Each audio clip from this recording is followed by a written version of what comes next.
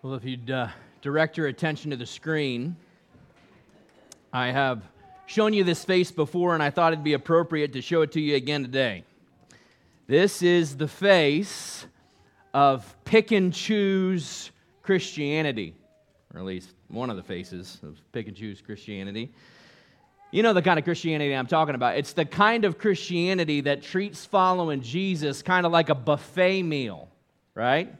So you're up at the buffet line and you say, oh, yeah, I'm having some of this, and I'm definitely having some of that, and yep, having some of this over here, but not that stuff, and definitely not the vegetable medley over there. So who is this guy? Anybody remember? Close. I got an Al Capone. You're in the right genre. This is the face of the infamous mobster, Mickey Cohen. And although Mickey Cohen was notorious for living a life of crime, there was one point in his life where Cohen made a public declaration, a public profession of his faith in Jesus Christ. And yet, there was something kind of amiss. As time passed, it grew more and more obvious that there was really no change whatsoever to Mickey's gangster lifestyle and the illicit activities in which he was involved. Eventually, when he was confronted about his unwillingness to leave his life of sin behind to follow Jesus, Cohen balked, and here was his response. He writes, "You never told me I had to give up my career. You never told me that I had to give up my friends. There's Christian movie stars, Christian athletes, Christian businessmen. So what's the matter with being a Christian gangster? If I have to give up all that," Cohen writes, "if that is Christianity, count me out." Friends, we call this cheap grace, or sometimes, if you can pronounce all the syllables, easy believism.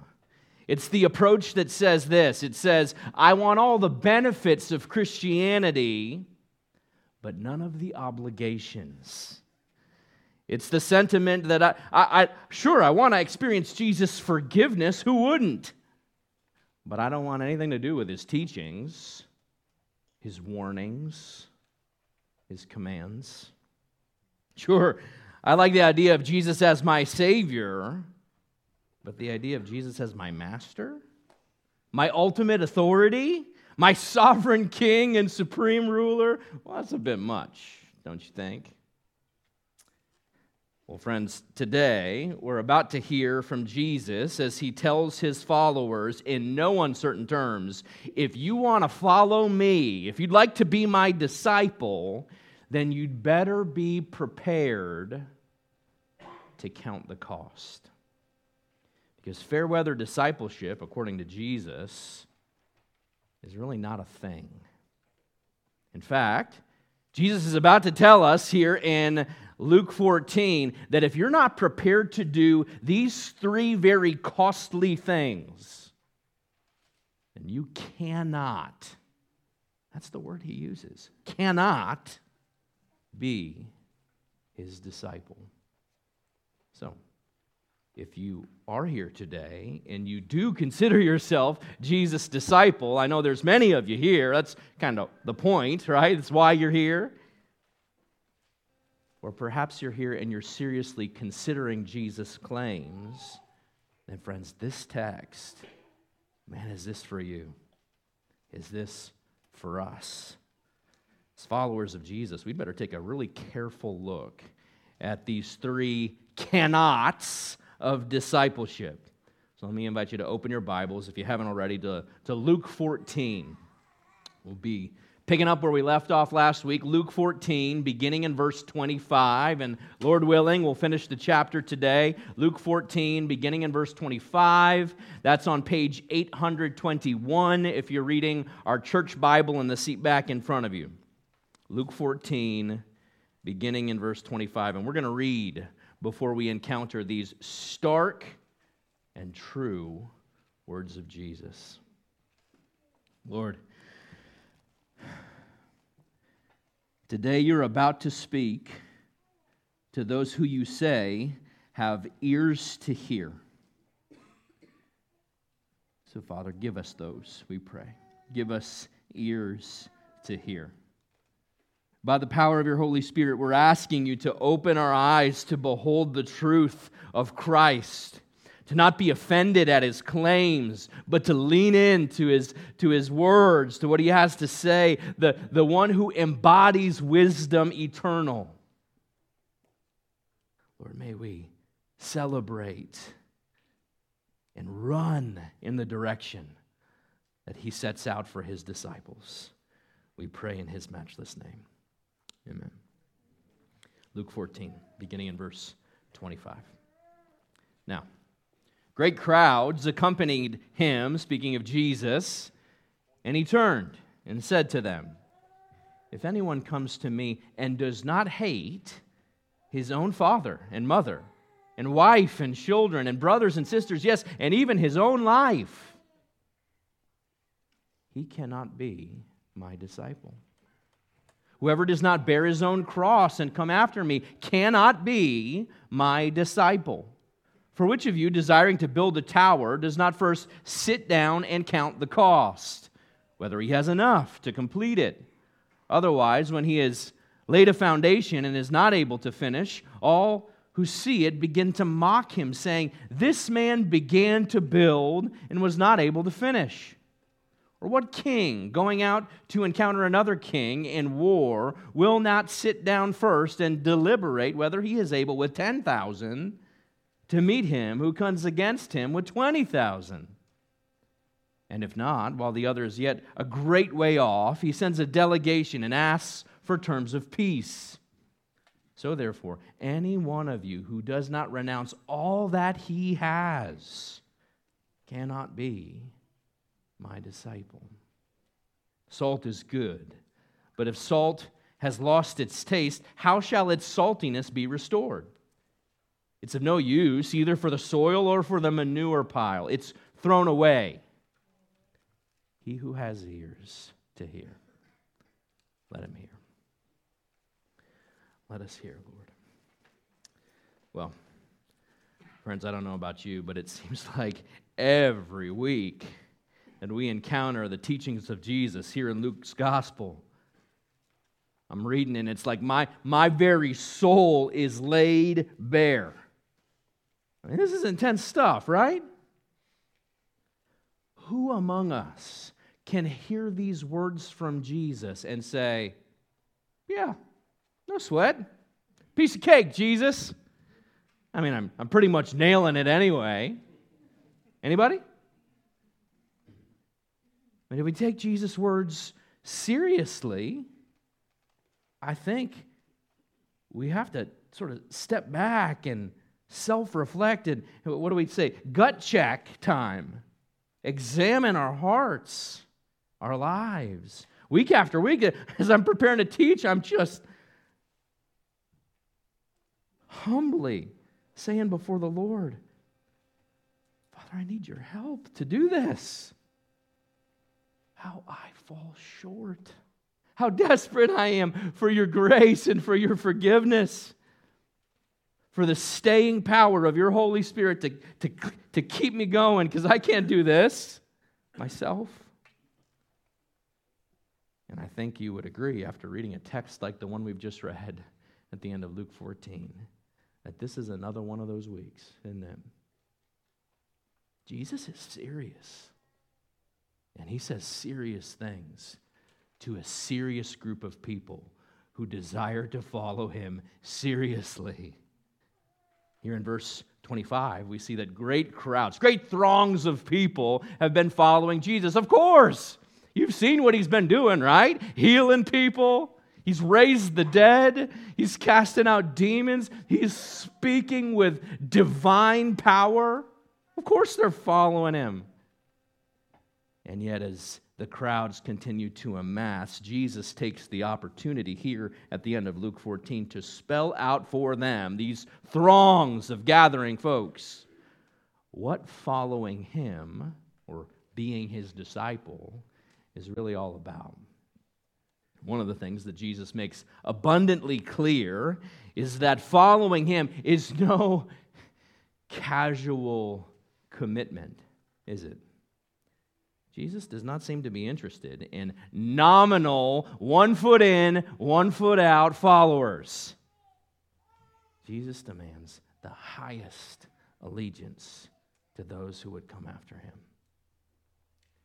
His call to discipleship here is a total call to discipleship, is it not? It's all-encompassing, so much so that not once, not twice, but 3 times in this short passage, he uses cannot language to describe what being a disciple of his is not. By the way, that can be a very effective way to define something. When you're defining something, it's helpful to know what it is. It's also helpful to know what it's not. Jesus says 3 times to us here in no uncertain terms, this is what being my disciple does not look like. I'm calling them today the 3 cannots of being Jesus' disciple. I think we've got a slide for you here. Here's where these phrases are located in the passage. Verse 26, verse 27, verse 33. Cannot be. Unless you do this, Jesus said, you cannot be my disciple. These cannots of discipleship are accompanied here by 3 illustrations to drive home the point for those with ears to hear. Now, this is important. I think this helps us understand Jesus' language here. The phrase he uses 3 times, cannot be my disciple, can also literally be rendered, be translated, is not able to be my disciple. Now think about that for a minute. There actually is a kind of person who is not able to be Jesus' disciple, who's not even capable, for whom discipleship to Jesus is not compatible. Friend, do you consider yourself Jesus' disciple? I do. So this has got my attention, and I hope it has your attention this morning. We see the first cannot of discipleship to Jesus here in verse 26. Let's read it again briefly. If anyone comes to me, anyone, this is universal for all who would come after Christ, anyone, and does not hate. Who? Hate his own father and mother and wife and children and brothers and sisters, the ones sitting right next to you. Yes, and even his own life. Here it is. Cannot be, is not able to be, is not compatible with my discipleship. Some of you here are saying, wait a minute. I have questions, Jesus. How do you jive? These are good questions, by the way. How are we supposed to jive these words of Christ here in Luke 14 with other passages in Scripture? Like, honor your father and mother, which is included in a certain list of 10 things somewhere that are pretty important. It's the 5th commandment. Honor, esteem, love your mother and father. The first commandment with a promise. What are we supposed to honor them begrudgingly, with an undercurrent of seething animosity? Jesus says, if you don't care for your families, he models and instructs us to care for aging parents. The Apostle Paul says under the inspiration of the Holy Spirit, if you don't provide for your family, you're worse than a pagan. You're worse than an unbeliever. How do we jive scriptures like this unless you hate all the people you love? The people you love the most. No discipleship for you. Well, let's pause, because this sometimes happens in scriptures. God says hard things, good things, but things that can be hard for us to understand. What do you do when you encounter a passage like this, where you're saying, Lord, help me?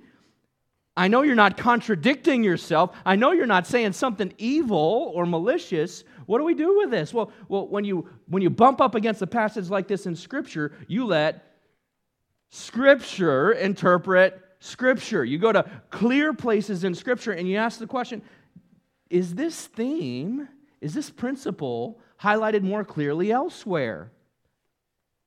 Thankfully, the answer is yes.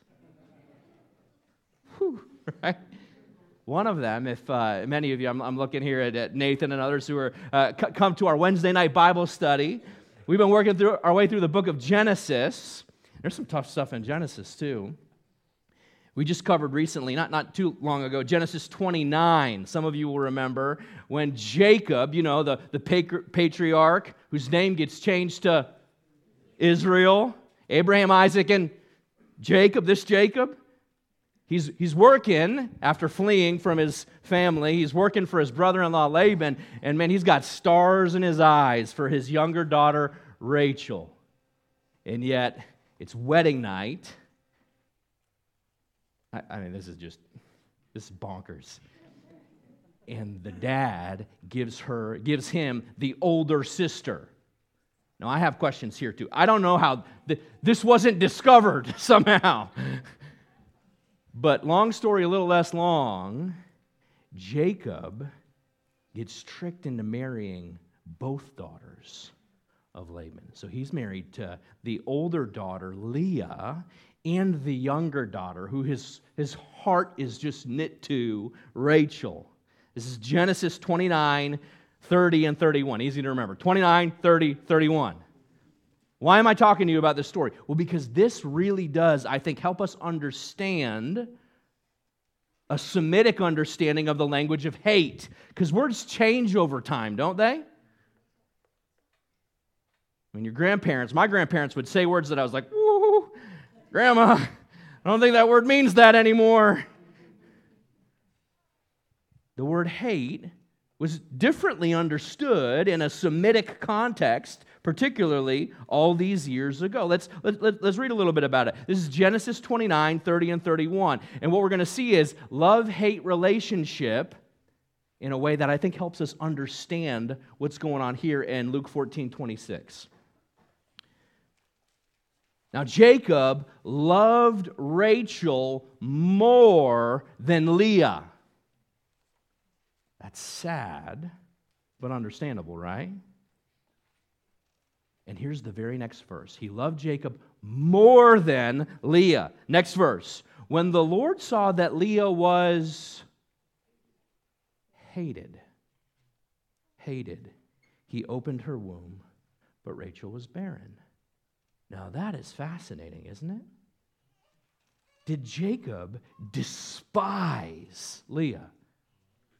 Oh, he cared for her. He included her in his life's decisions. We see as we track through the book of Genesis. He had children with her. He provided for her. He didn't hate Leah. But God's assessment was hate. Why? Well, because the biblical understanding of hate can sometimes mean to love less than. To spurn, to give preferential treatment to, or a higher allegiance to someone else. You see? That's one of the ways the Bible legitimately uses the word hate. You might be saying, well, how do we know that's what's going on here? How do we know, Zeb, you're not just punting because it makes us feel better about Jesus' hard sayings? Well, we know because we see another parallel passage that Jesus is teaching through, and this is precisely what he's saying. I want to give you the reference. If you want to look this up, I think this is helpful. Matthew 10. By the way, if you're tracking our journey through the book of Luke, a lot of the stuff we've been talking about lately is aired out differently in Matthew's gospel in the 10th chapter. And here we see a parallel account of the same thing going on. Only here's the language that Matthew uses. Matthew 10, I'm going to read 34 to 38. Jesus is speaking. Do not think, Jesus says, that I've come to bring peace on earth. I've not come to bring peace, but a sword. For I have come to set a man against his father, a daughter against her mother, a daughter-in-law against her mother-in-law. A person's enemies will be those of his own household. Sound familiar? Family tension? Now listen to this. This is the part where Matthew's gospel goes parallel to Luke's hate your own family language. Ready? This is Matthew 10:37. Whoever loves father or mother more than me is not worthy of me. And whoever loves son or daughter more than me is not worthy of me. You hear this more than me language? This is what Jesus is talking about back in Luke 14.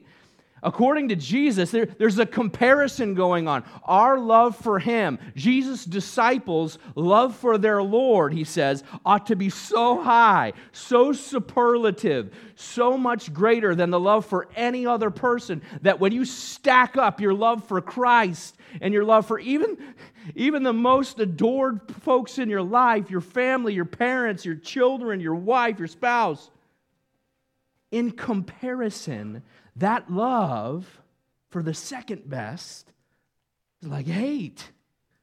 If push comes to shove, it's no contest where your allegiance lies. You see? This is what Jesus is saying here. Now, we would be wrong to breathe a collective sigh of relief at this point. Whew! All right. I feel much better about that one now, Zeb. Thanks. Moving on. No, but we haven't actually asked ourselves the question, am I doing this? The shock value is still very much intact. Jesus just told anyone who would presume to follow Him that unless their love for Him is higher than the people you are spending your life to support and to nurture, to cherish and to love. You read the word, right? You cannot be. You are not capable of being. You are not compatible with my kind of discipleship, Jesus is saying. That's heavy. So I'm just going to lay it out there and ask you to spend some time, just some private, personal time, working through that question. Jesus, are you? Are you sweeter to me? Are you more dear to me? Are you at the place of priority in my life such that compared to anybody else, I choose you? We'll circle back to that. That's an important question. Jesus moves to his second cannot in verse 27. The second cannot of being his disciple. By the way, it's building on the last part of verse 26. Remember, not just hating your own family, but also hating your own self, your own life, he says. He builds on that here and continues in that vein in verse 27. Let's read. Whoever does not bear his own cross and come after me cannot be my disciple. So, in order to follow Jesus, if this is like a requirement, you must bear your own cross. And friends, we better know what this means, right? We better be clear on what cross-bearing looks like, because we got to do it if we want to come after Christ. In this day, bearing one's cross was not hyperbole for something that you don't want to do in the Christian life or sort of an over-exaggeration for something. Bearing one's cross was a graphic thing. It was a physical thing. It was used to describe the practice of crucifixion. The person sentenced to die, by the way, it was such a graphic and terrible way to die. They wouldn't even allow Roman citizens, no matter what they had done, to be crucified. This was reserved for the outsiders. This was reserved for the traitors. This was reserved for the worst of the worst. And they would make you pick up the crossbeam and carry it up to your place of execution. to show this is what happens when you mess with Rome. When you were carrying your cross, you were doomed. You were a dead man. And Jesus is saying, this humiliating, this torturous, this drawn-out, exceedingly painful death, this is the way that I want you to think about following me. What? Bearing your cross, then, is a way to describe dying to self. It's a way of saying, Lord, I've given up all my control. I've given up all claim to my own life, up to and including, listen to me now, up to and including physical suffering and death.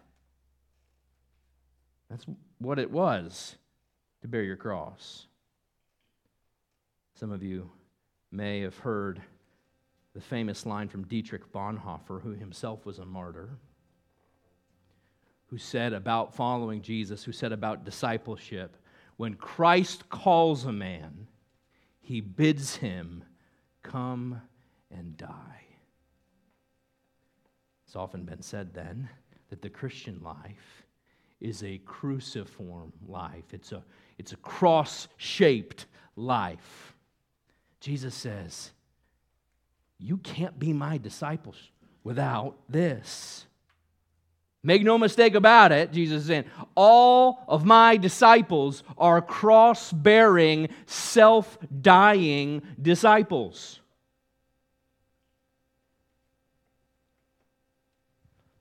This is hard.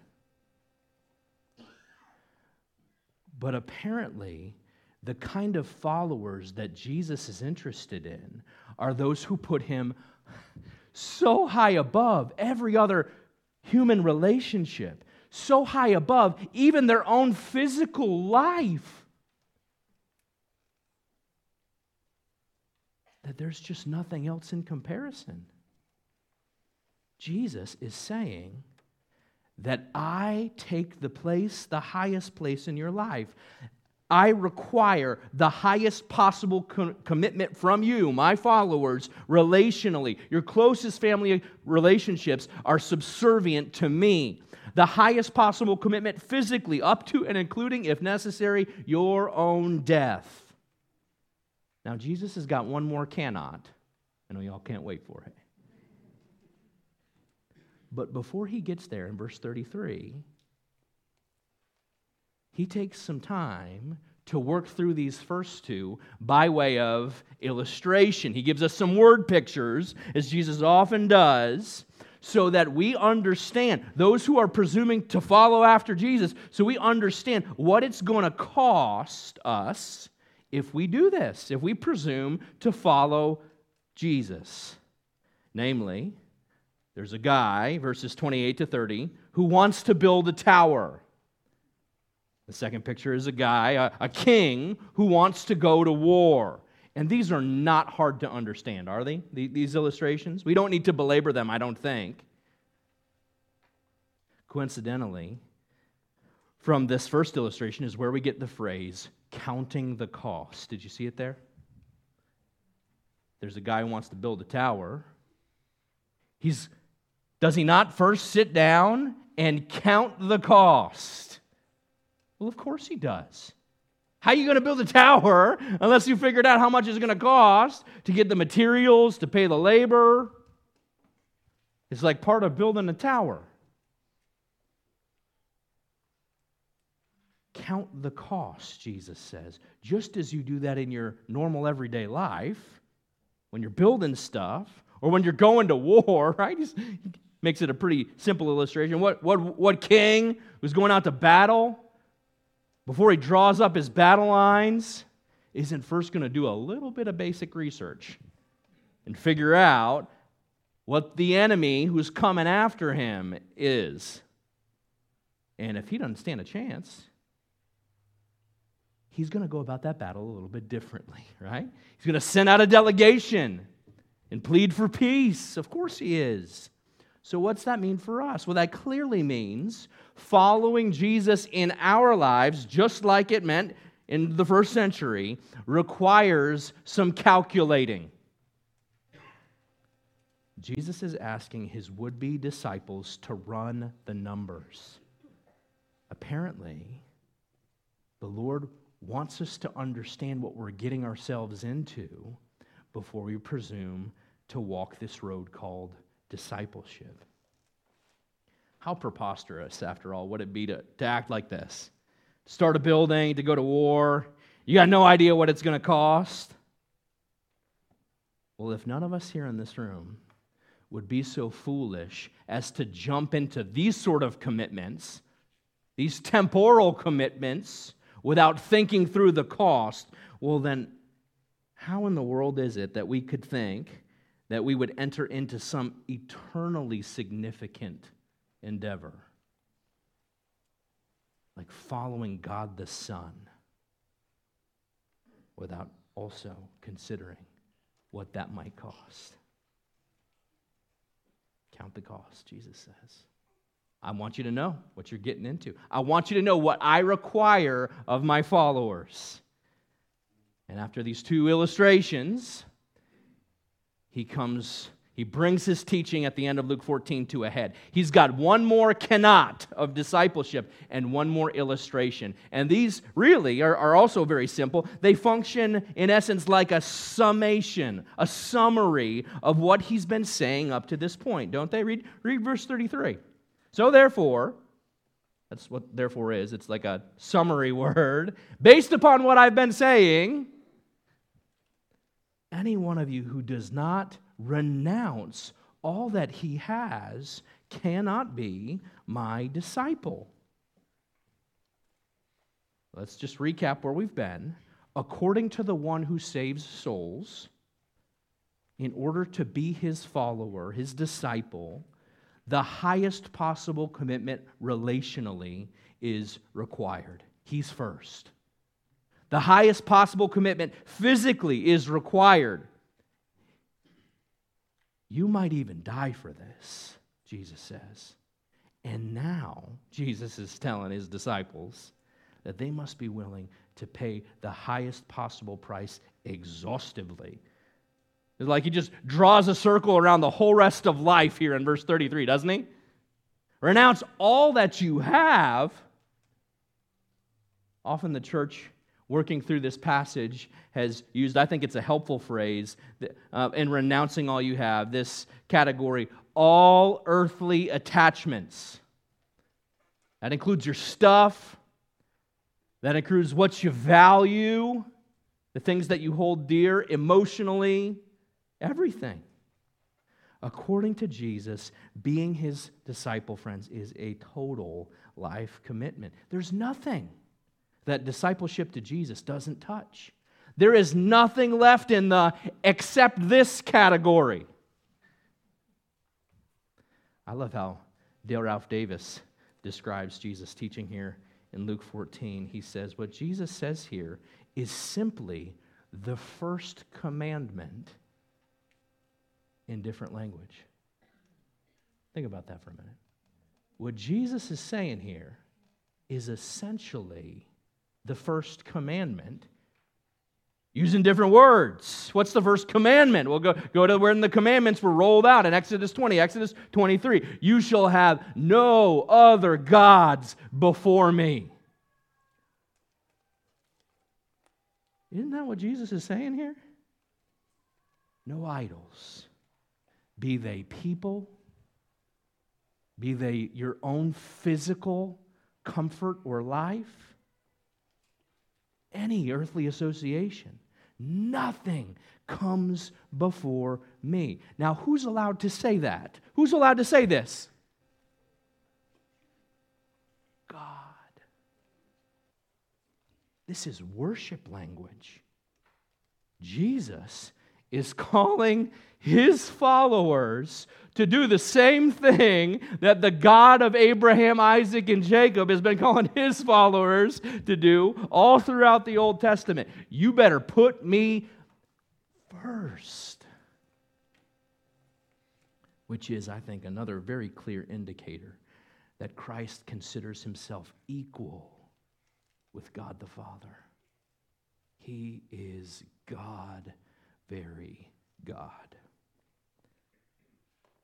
Just as this third cannot here is a summary of all of life, everything we've talked about up to this point, so the third illustration, which helps us just make some sense of this in practical terms, is also a summary of what he's been saying. And it's a salty one, isn't it? These last two verses in chapter 14. Salt is good, but if it's lost its taste, how shall its saltiness be restored? Answer, it can't. In the ancient Near East, salt was used for all kinds of stuff. It still is, but it was especially precious then. Salt was not only used as a seasoning agent, it was also used as a preservative. It was even used, and we can kind of get hints from this from the text here, it was used as a supplement for fertilizer. But salt is only good as long as it has the characteristics of salt. Go figure. So if you were to somehow remove the saltiness from the salt, what's it good for? Nothing. It's good for nothing. And Jesus clearly is saying here, this is what a disciple is like who does not embody the characteristics of a disciple. You take the saltiness out of the salt, you got garbage.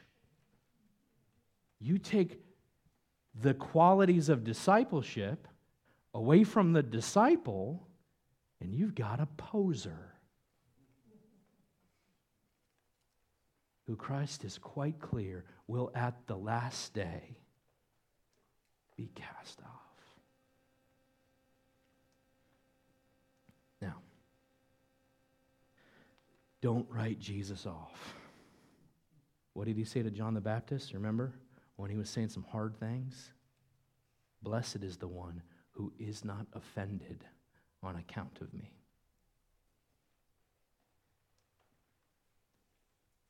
This is one of those passages that a simple child can understand quite clearly. We don't need to flesh out the meaning anymore. What we need to do at this point in the game is just stop and say, does this describe me? How can I be a doer of discipleship Jesus' way? Not the way that I've been taught, not the way that my church has modeled it for me, not the way that I've got the Savior talking about what it means to follow the Savior. And there's three things he said are not compatible with following me. If you have not, friend, as a follower of Christ, actually ever stopped and done some of this calculating that Jesus invites us to do, some of this cost counting, then perhaps this would be a very good time to start. How do we do this in 2024? We do this in a host of ways. But some of the ways, go figure, 2,000 years later, are the very ways that God's people were struggling in the first century. And chief on the list is idolizing our families. Ask yourself, friend, do you prioritize people, your people, over your relationship with Jesus? Without taking away 1 ounce of affection and commitment to the people God calls you to care for and love, Christ could not be more clear. He better be first. So is he? Is he? Now, we could spend a lot of time assessing the stuff of our own lives and thinking about our children, perhaps, if you're in this stage of life, or grandchildren, and their recreation and their academics and their you name it, or our spouse, or perhaps For those who aren't quite there yet, finding that spouse. Perhaps for some of us, it's justifying a hard-to-please parent or boss. Do the people of your life, I'm not asking this question, Jesus queued it up, are the people of your life more important to you than your Savior? If so, Christian, it's time to pause, count the cost, and realign. Jesus' warnings come because He loves us, and He does not want us to skip to hell merrily, merrily, merrily, or ignorantly, ignorantly, ignorantly. He better be first. How about this one? Sometimes it's our stuff. Sometimes it's physically our possessions. I just bought a house. We're so thankful as we're moving in. And we're so thankful to many of you who have been helping us out, and we're grateful. Jesus clearly doesn't call us to hate, to spurn the physical stuff of our everyday lives, but it's an idol, friends, when good things become God things. When houses, when cars, when possessions, when vacations, when the stuff of life becomes more enamoring than the one who made it, we're out of bounds. We don't need to hit that anymore, do we? Just gut check. Assess your heart. How about this one? I think sometimes in 2024 we struggle just as they did 2,000 years ago with our fleshly appetites, sexual pleasures, food.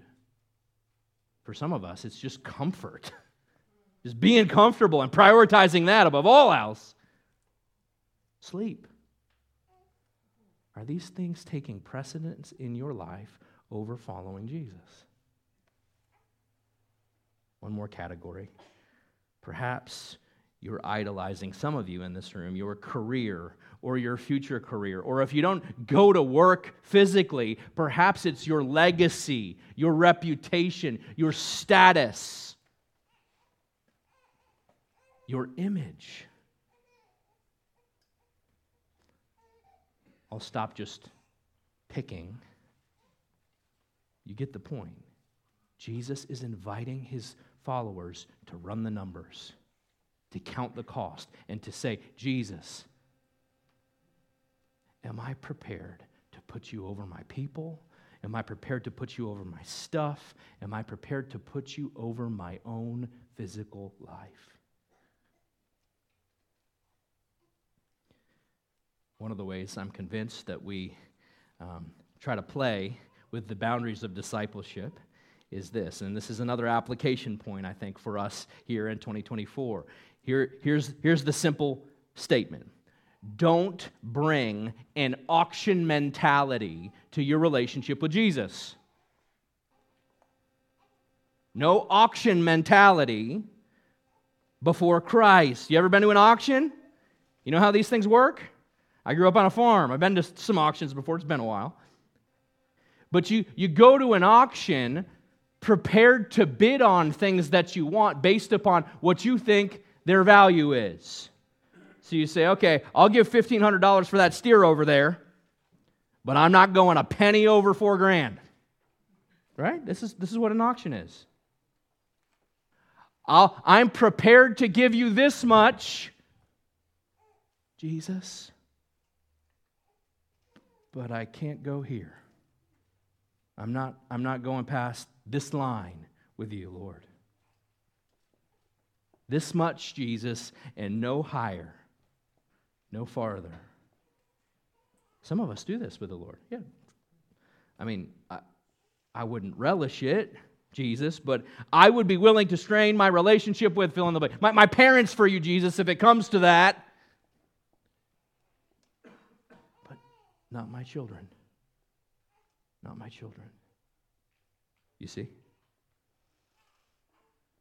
Don't bring an auction relationship or an auction mentality into your relationship with Jesus. If He's Lord, He gets it all. He gets it all. Now,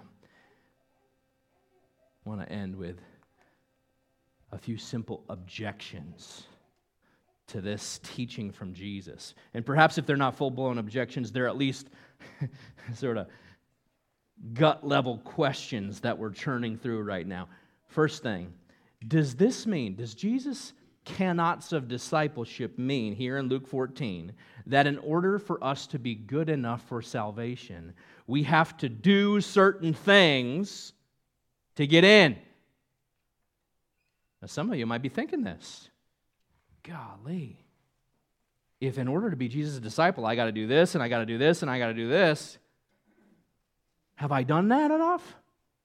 Have I given enough for God to save me? Wrong.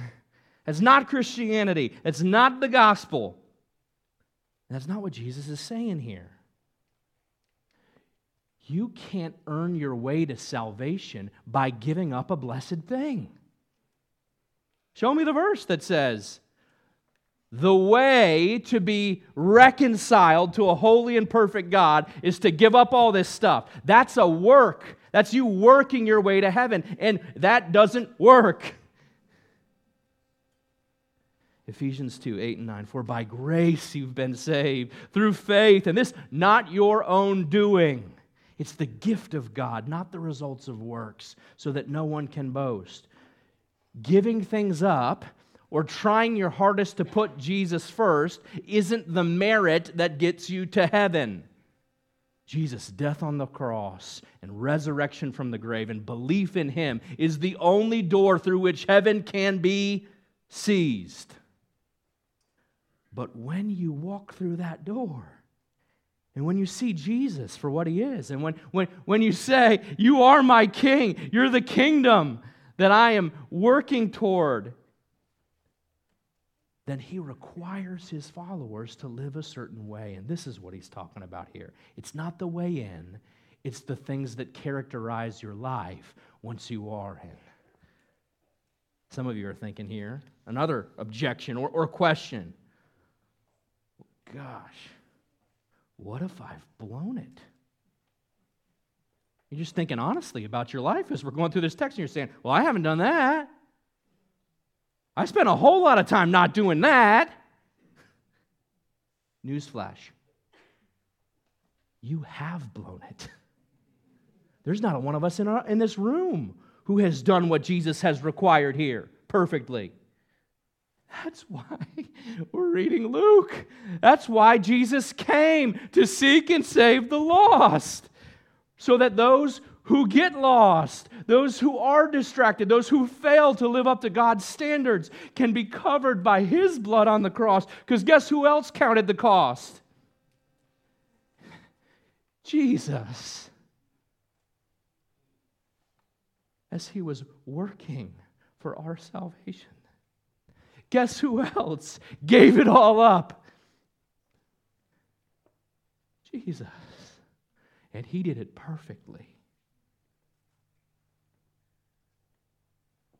We don't stand confident here or sit at Friendship Community Church on this beautiful February morning because we've done this the right way. We do it because Jesus has done this the right way. Last thing.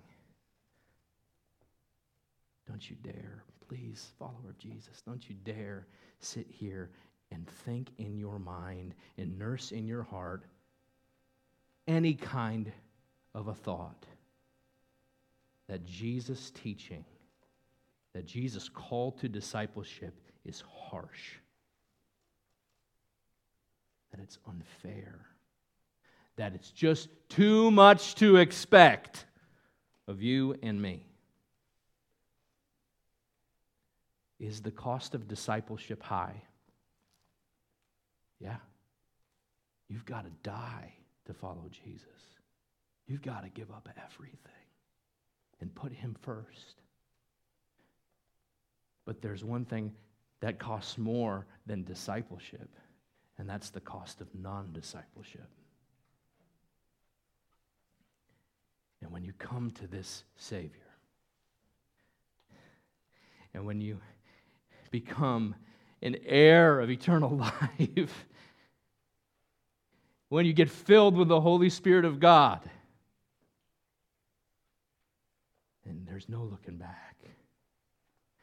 And all the things that you had to give up as a disciple of Jesus, you say, I would gladly throw that aside 1,000 times over. Isn't that what Paul said in Philippians 3? What I counted as gain, I now regard as loss for the surpassing value of knowing Jesus Christ, my Lord. I want to leave you with one verse to chew on. If you're thinking, this is too hard, Jesus, this is too much, Jesus, I just want you to write down, text it to yourself, scribble it in your notes, do whatever you need to do. Matthew 13:44, we're ending with this one. Jesus tells a one-liner parable. It's my favorite. He says, the kingdom of heaven is like treasure hidden in a field, which a man found and covered up. Then in his joy. In his what? In his joy, he goes and sells all he has and buys that field. What would possess a man? What would possess a woman to joyfully jettison all they have, to sell everything, and to do it with a smile on their face? What would possess someone to do that? One thing, the realization that what you are getting rid of pales in comparison to the thing you are getting. Welcome to the kingdom, Jesus says. This is Christianity. He is worth it.